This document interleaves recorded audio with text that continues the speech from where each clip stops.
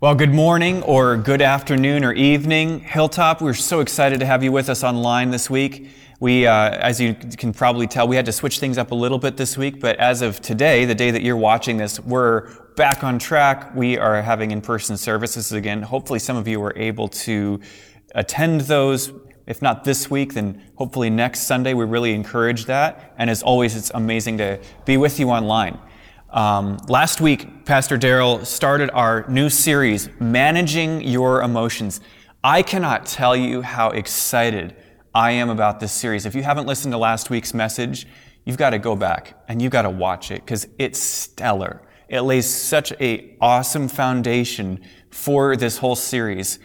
Basically, God hears, God heals, God delivers. One of my favorite quotes from the whole message is we've got to learn how to manage our emotions, or these times are going to manage us. What a great statement. It could not be more true or more just clear how true that statement is than now. I mean, we're going through chaos culturally. The church is being roiled by division and just strife and conflict. And all of these things have a source. They don't just come from nowhere. They have a source. And you may think, oh yeah, the source is just major issues. It's actually smaller than that. These things come from us believing lies from the enemy. And I don't want to just talk about major issues today. That's actually not the point of my message. I want to just simply talk about relational unity and how emotional health plays into that. You know, being aware of our emotions is just so critical. And when we don't pay attention to what's going on, we get thoughts and feelings that just brew. And the next thing you know, we have this feeling of just, I don't want to be here. And that's what my message is called today. I don't want to be here. Hopefully I can break that apart for you a little bit, make it make sense. My intention is for this to be a simple, applicable message. That's my prayer. Speaking of prayer, we should pray. We should pray together. I'd want to pray for you guys as you listen to this. And I want to pray for myself. Father, I just bring us before you as Hilltop Church, every single person that's listening to this. And Lord, I bring myself before you. God, I ask that you would help us. Lord, give us insight from your word into how we ought to live. Give us clarity, God, in the midst of emotional turmoil, Lord, in the midst of a cultural chaos, God. I ask that you would give us clarity from the word of God for how we are to manage our emotions and overcome these things that come against us. Lord, I ask that you would create such a great unity in the church. God, use this message, Lord. I ask that you would deliver us. Lord, deliver us from the attacks of the enemy. Lord, deliver us, Lord, from the things that want to tear us apart, Lord, and diffuse the impact of our lives, diffuse the impact of the church. Lord, I ask that you would give us the tools that we need and the clarity that we need, Lord, to live emotionally flourishing and healthy lives, Lord, to have relationships that are flourishing. So, Lord, I pray, be with us during this next 20 or so minutes, God. I ask that you would give us grace to hear your word. In Jesus' name, amen. Starting out this message, this is very, all of us struggle emotionally. I think this is a great time to just take and accept that fact. That is just so... It's true more than ever. I mean, we've definitely, I think, all come to terms with the fact like, oh, wow, I'm not as strong emotionally as I thought I was this past year. And one of the places that plays out is in our relationships. I don't know about you, but the shower is an interesting place for me. It's I'm a big routine person. I love routines. I'm working on, getting more routines in my life. Exercise is one of those that kind of is not as great. Not as strong a routine, but one that is strong in my day is my daily shower. I can't function. I mean, my wife can tell you, like, I can't wake up unless I have a shower. And, there are days here and there that in the shower, I start to have, like, out of nowhere, I don't know if this has ever happened to you, but out of nowhere, I start to have like this argument in my head about something I didn't even know I cared about. And it's just the most ridiculous thing. Or maybe it is something I knew I cared about, and it's like been, going around in my head. I've been trying to think it through and figure out what the person's intentions were. And next thing you know, in the shower, I'm having like this full-blown argument with them. And it's like, it gets me like feeling emotions that I wasn't feeling before I stepped into that shower. I don't know if you probably have experienced this. If not, maybe you're just a more sane person than me. But it's real. Like, these emotions just come up. And I'm just like, wow, I didn't even know I cared about this. I didn't even know that this was like how I felt about this. And I think these are interesting times, actually. I think that opportunities like that are God trying to show us that something's there and that something needs to be dealt with and that we need to take an emotional inventory of it and submit it to Him and have Him speak to us. And this is where I think we kind of fall off the tracks. We really just drive right off the road. Is that instead of doing that, we just let these emotions take over a life of their own in our minds. And the next thing you know, our relationships get just infested with poison because one little thing that person says that we have that argument in our mind about, they say this one little thing, or maybe it's something they don't say. Maybe it's the slightest little facial expression. I'm telling you, I've been around church for a long time. Like, I'm not that old, but I've been around church my whole life. It's the stupidest stuff. It's the stupidest stuff that we let to come into our mind and start to, confirm. That confirms how I felt about that person, instead of submitting it to God and letting Him define what we should be thinking and feeling. And that is the life of the Christian. God defines it. We don't just let our flesh define things. And let me tell you this, there is an enemy. I know you're like, what? Talk about the devil and a message about emotional health? Absolutely. Absolutely. Because you know what? The devil is real. He actually has there's an intention to pull apart your life, to pull apart your relationships, to pull apart your church. There's things that God has for you to do. There is a purpose on your life, whether or not you know that purpose. God has a job for you to do. He has a ministry for you to do. You might not be called to be a full-time pastor or something, but every single one of us has a ministry to do.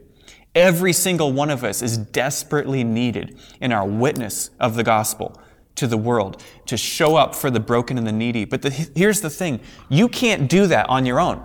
You cannot Lone Ranger fulfill the purpose that God has given to your life.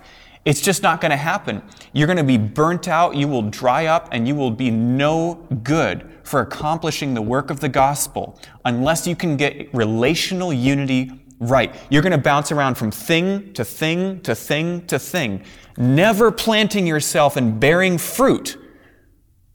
I think it's Psalm 1 that says that. It's a beautiful psalm, but the righteous are like trees planted by streams of living water, bearing fruit in their season. That's never going to happen. If you're bouncing around, if you're believing the worst and then leaving thing after thing, relationship after relationship, you can't bear the fruit that God wants you to bear in your life if you keep doing that. And that's what I want to get after here today. I want to get into Scripture here. I want us to turn to, hopefully you have your Bible. If you do, I'll just give you a second here to turn to 1 Peter 5. We're going to start in, I think, our goal is to get to verse 8, but let's start in verse 5 because this is a very interesting passage. 1 Peter 5:5. In the same way, you who are younger must accept the authority of the elders, and all of you dress yourselves in humility as you relate to one another. For God opposes the proud, but gives grace to the humble. So humble yourselves under the mighty power of God, and at the right time He will lift you up in honor. Give all your worries, the ESV says anxieties, give your anxieties and cares to God, for He cares about you. And here's our verse about our enemy. Verse 8, stay alert. Watch out for your great enemy, the devil. Is it sci-fi to talk about the devil in 2021? I hope it isn't, because he's real. He's after you.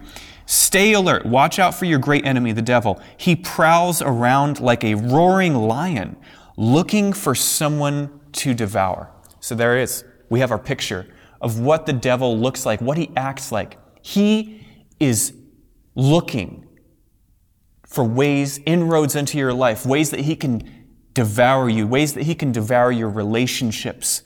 You know, like I said, if there's going to be one way that he kills your efficacy, kills your effectiveness as a Christian, it's going to be by dismantling the relationships that support you, the relationships that God has put into your life so that you can accomplish what He has for you. Revelations says that He's the accuser of the brethren. I think that's just such a powerful, interesting picture. He's always accusing. He's basically vying any way that he can to pull apart the body of Christ.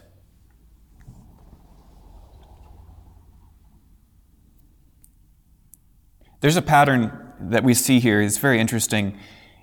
The first part that I read, I think it's so important that we would humble ourselves because God opposes the proud and He gives grace to the humble. Let me tell you, relationship is not easy. I think you probably have figured that out by now in your life. Relationship is hard. Marriage, the devil is after marriages, folks. He is so after marriages. He's after families. He's going to do anything to pull them apart. He's after your work relationships to sow insecurity and fear into you. He's after the church. He would like nothing more than to pull apart the thing that God has instituted to spread the gospel, to reach the broken and the hurt. And you can be part of the solution, or you can be part of the problem. The devil could use you. The devil uses a lot of Christians to pull apart the church.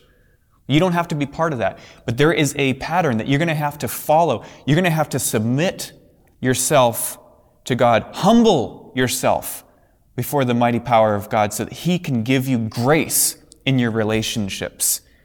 And this is one of the ways that we stand firm against the devil. I want to go to another passage of Scripture, James 4:7. And we're going to read 4:7, and then we're actually going to go back and we're going to read the whole thing, because I think a lot of us have heard this verse and we need to hear it in context. So let's read 7 first. 4:7. So humble yourselves before God. Resist the devil, and he will flee from you. It's such a clear pattern here. Come close to God, and God will come close to you. Wash your hands, you sinners. Purify your hearts, for your loyalty is divided between God and the world. He goes on about repentance. It's beautiful. But there's this clear thing about resisting the devil. Humble yourselves before God. Resist the devil, and he will flee from you. Simple 3-step process. I think none of us really have mastered. Let's go back to the beginning of chapter 4. What is causing the quarrels and fights among you? He's talking about the church, James is. Don't they come from the evil desires at war within you? Ooh, now we're getting a little personal. We're getting it at the core of why we have enmity. You know, there's a reason that it says, humble yourselves before God. It's because we have pride, which breeds insecurity, which breeds doubt about other people. And that insecurity, that's the fertile seedbed that the devil sows those seeds of doubt into about other people. What is causing the quarrels and fights among you? Don't they come from the evil desires at war within you? You want what you don't have, so you scheme and kill to get it. You are jealous of what others have, but you can't get it. So you fight and wage war to take it away from them. Yet you don't have what you want because you don't ask God for it. And even when you ask, you don't get it because your motives are all wrong. You only want what will give you pleasure. You adulterers, don't you realize that friendship with the world makes you an enemy of God? I say it again, if you want to be a friend of the world, you make yourself an enemy of God. Do you think that the scriptures have no meaning? They say that God is passionate with the Spirit, that the Spirit that He's placed within us should be faithful to Him. And He gives grace generously. There it is again, that grace. As the scriptures say, and keep in mind, this is all in the context of relational unity in the church. This is talking about fights and quarrels among you. In verse 6, He gives grace generously. As the scriptures say, God opposes the proud, but gives grace to the humble. There it is again, the same thing as in 1 Peter. So humble yourselves before God. Resist the devil, and he will flee from you. You know, if we just did this simple thing, of humbling ourselves before God and resisting the devil, He would flee from us. He wouldn't be able to pull us apart the way that He does. He wouldn't be able to destroy our relationships and sow these seeds of insecurity. How do we submit? The ESV says, submit ourselves before God. How do we do that? You can't submit something you haven't identified. You're going to have to identify, when you have that moment in the shower, you can't just, this isn't about just passively letting these emotions happen to you and letting this argument in our heads, trying to prove ourselves right. And as we argue back and forth in our head in the shower, and we have like this anger that just overcomes us. We have to identify and take an inventory of that emotion. So this is one practical thing I want to encourage us to start doing. Take an emotional inventory. Why am I feeling what I'm feeling? Find the source of it, and then talk to God about it. It's so simple. Submit yourself. Humble yourself before God. Why humble ourselves? Because that word means that we're taking our emotions and we're saying, God, I know something's wrong. I feel right. I want to feel right with this person. I feel like they might have something against me. But God, what do you say? What are your thoughts? What is your heart about this matter? If we let God speak into it right there, it would diffuse so much in our relationships. There's another thing and then we resist the devil. You don't just let these thoughts hit you. I got to tell you, in my own life, in some of the most important relationships in my life, there are thoughts that the enemy, I know it's the enemy, trying to sow them in my mind and play off of little insecurities I have or little things that happened in the past. And I have to recognize it and stop it and say, no, I'm not going to listen to that. That's the enemy. That might sound sci-fi to you, but it shouldn't. The enemy really is after you to get after your thoughts and plant that poison in your head. And you have to stop it. You have to submit yourself to God, and you have to resist the devil, and then he flees from you. It's amazing.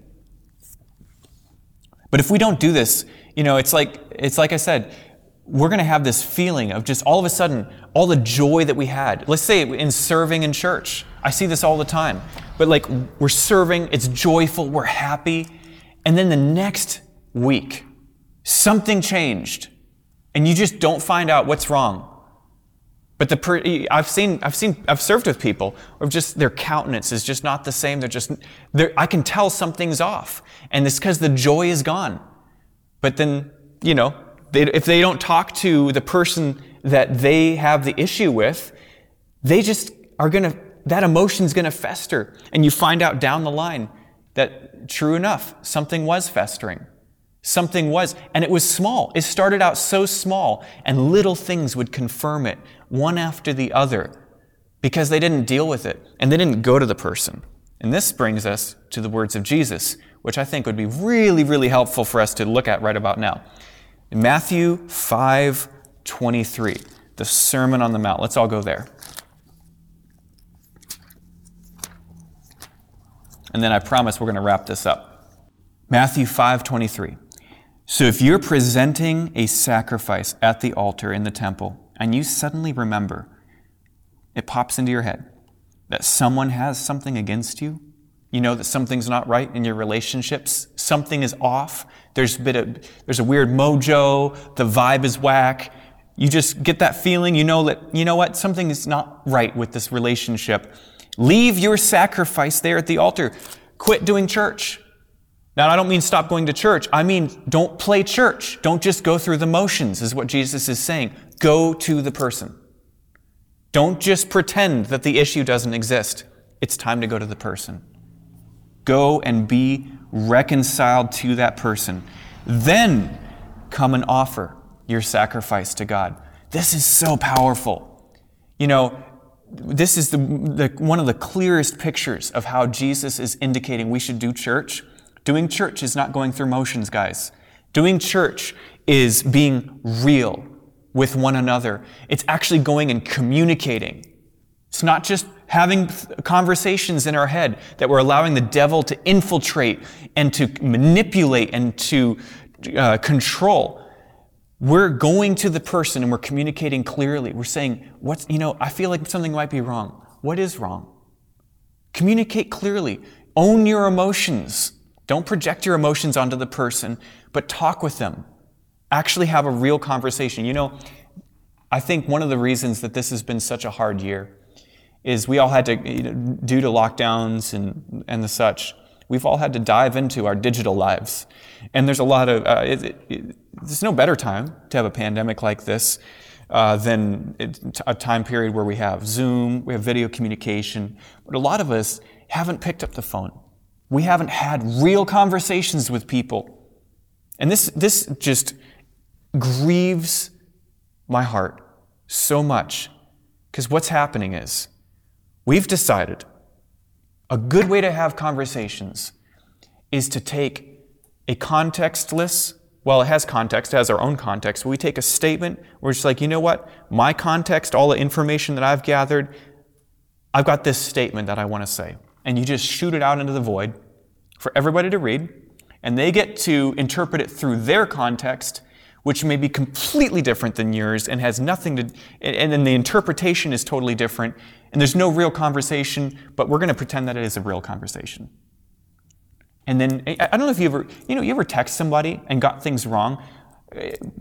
Pretty soon on in my wife and I, Amy and my relationship, we found, you know what? We're not going to text anything important. We're going to get on the phone and we're going to talk about it. Why? Because you can't tell tone through text. You can't tell tone through just a simple word. We're taking, I know that it sounds stupid that I'm riffing on this, and I promise, we're going to close soon. But we're taking little things, punctuation changes in text. I kid you not. This is literally how my generation, Generation Z, we're literally taking and blowing out of proportion simple little things like punctuation in text messages and ruining the feelings that we have about relationships over that.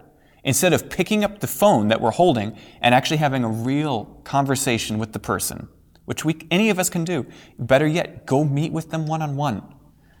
Go meet with them one-on-one. Sit down, actually have a real-life conversation. If you do that, even with the person that you think hates you the most, you will most likely find a bridge. More times than not, you're going to find a bridge. But with the ones that you love, it's not even an option. You have to do it.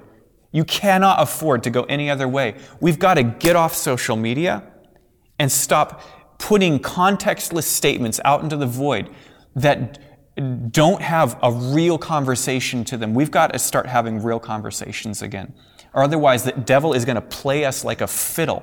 I'm telling you, he is working the church over because we are not submitting ourselves to God and humbling ourselves before him and resisting the devil when it comes to these thoughts and these emotions that we have about each other. So practically, what do we do about this? I want to leave you with a couple practicals. Start taking an emotional inventory. When you start feeling something about someone, talk to God about it. That is your first step. It takes humility. It takes lowering our defenses. It takes assuming the best for us not to just let that thing run out of control and control our lives, but instead to humble ourselves and say, God, I don't know. I don't know what's going on here. I want to talk to you about it. I want to actually, Lord, what are you saying? What is your heart? Am I assuming the best of this person? And then from there, you go to the person, just like Jesus said. And you actually have a real conversation. You don't just send them a text. You don't just shout something on social media for everyone else to hear. You go to the person, and you call them, and you go to in person with them, and you actually have a real conversation, and you become reconciled. That's what Jesus wants us to do.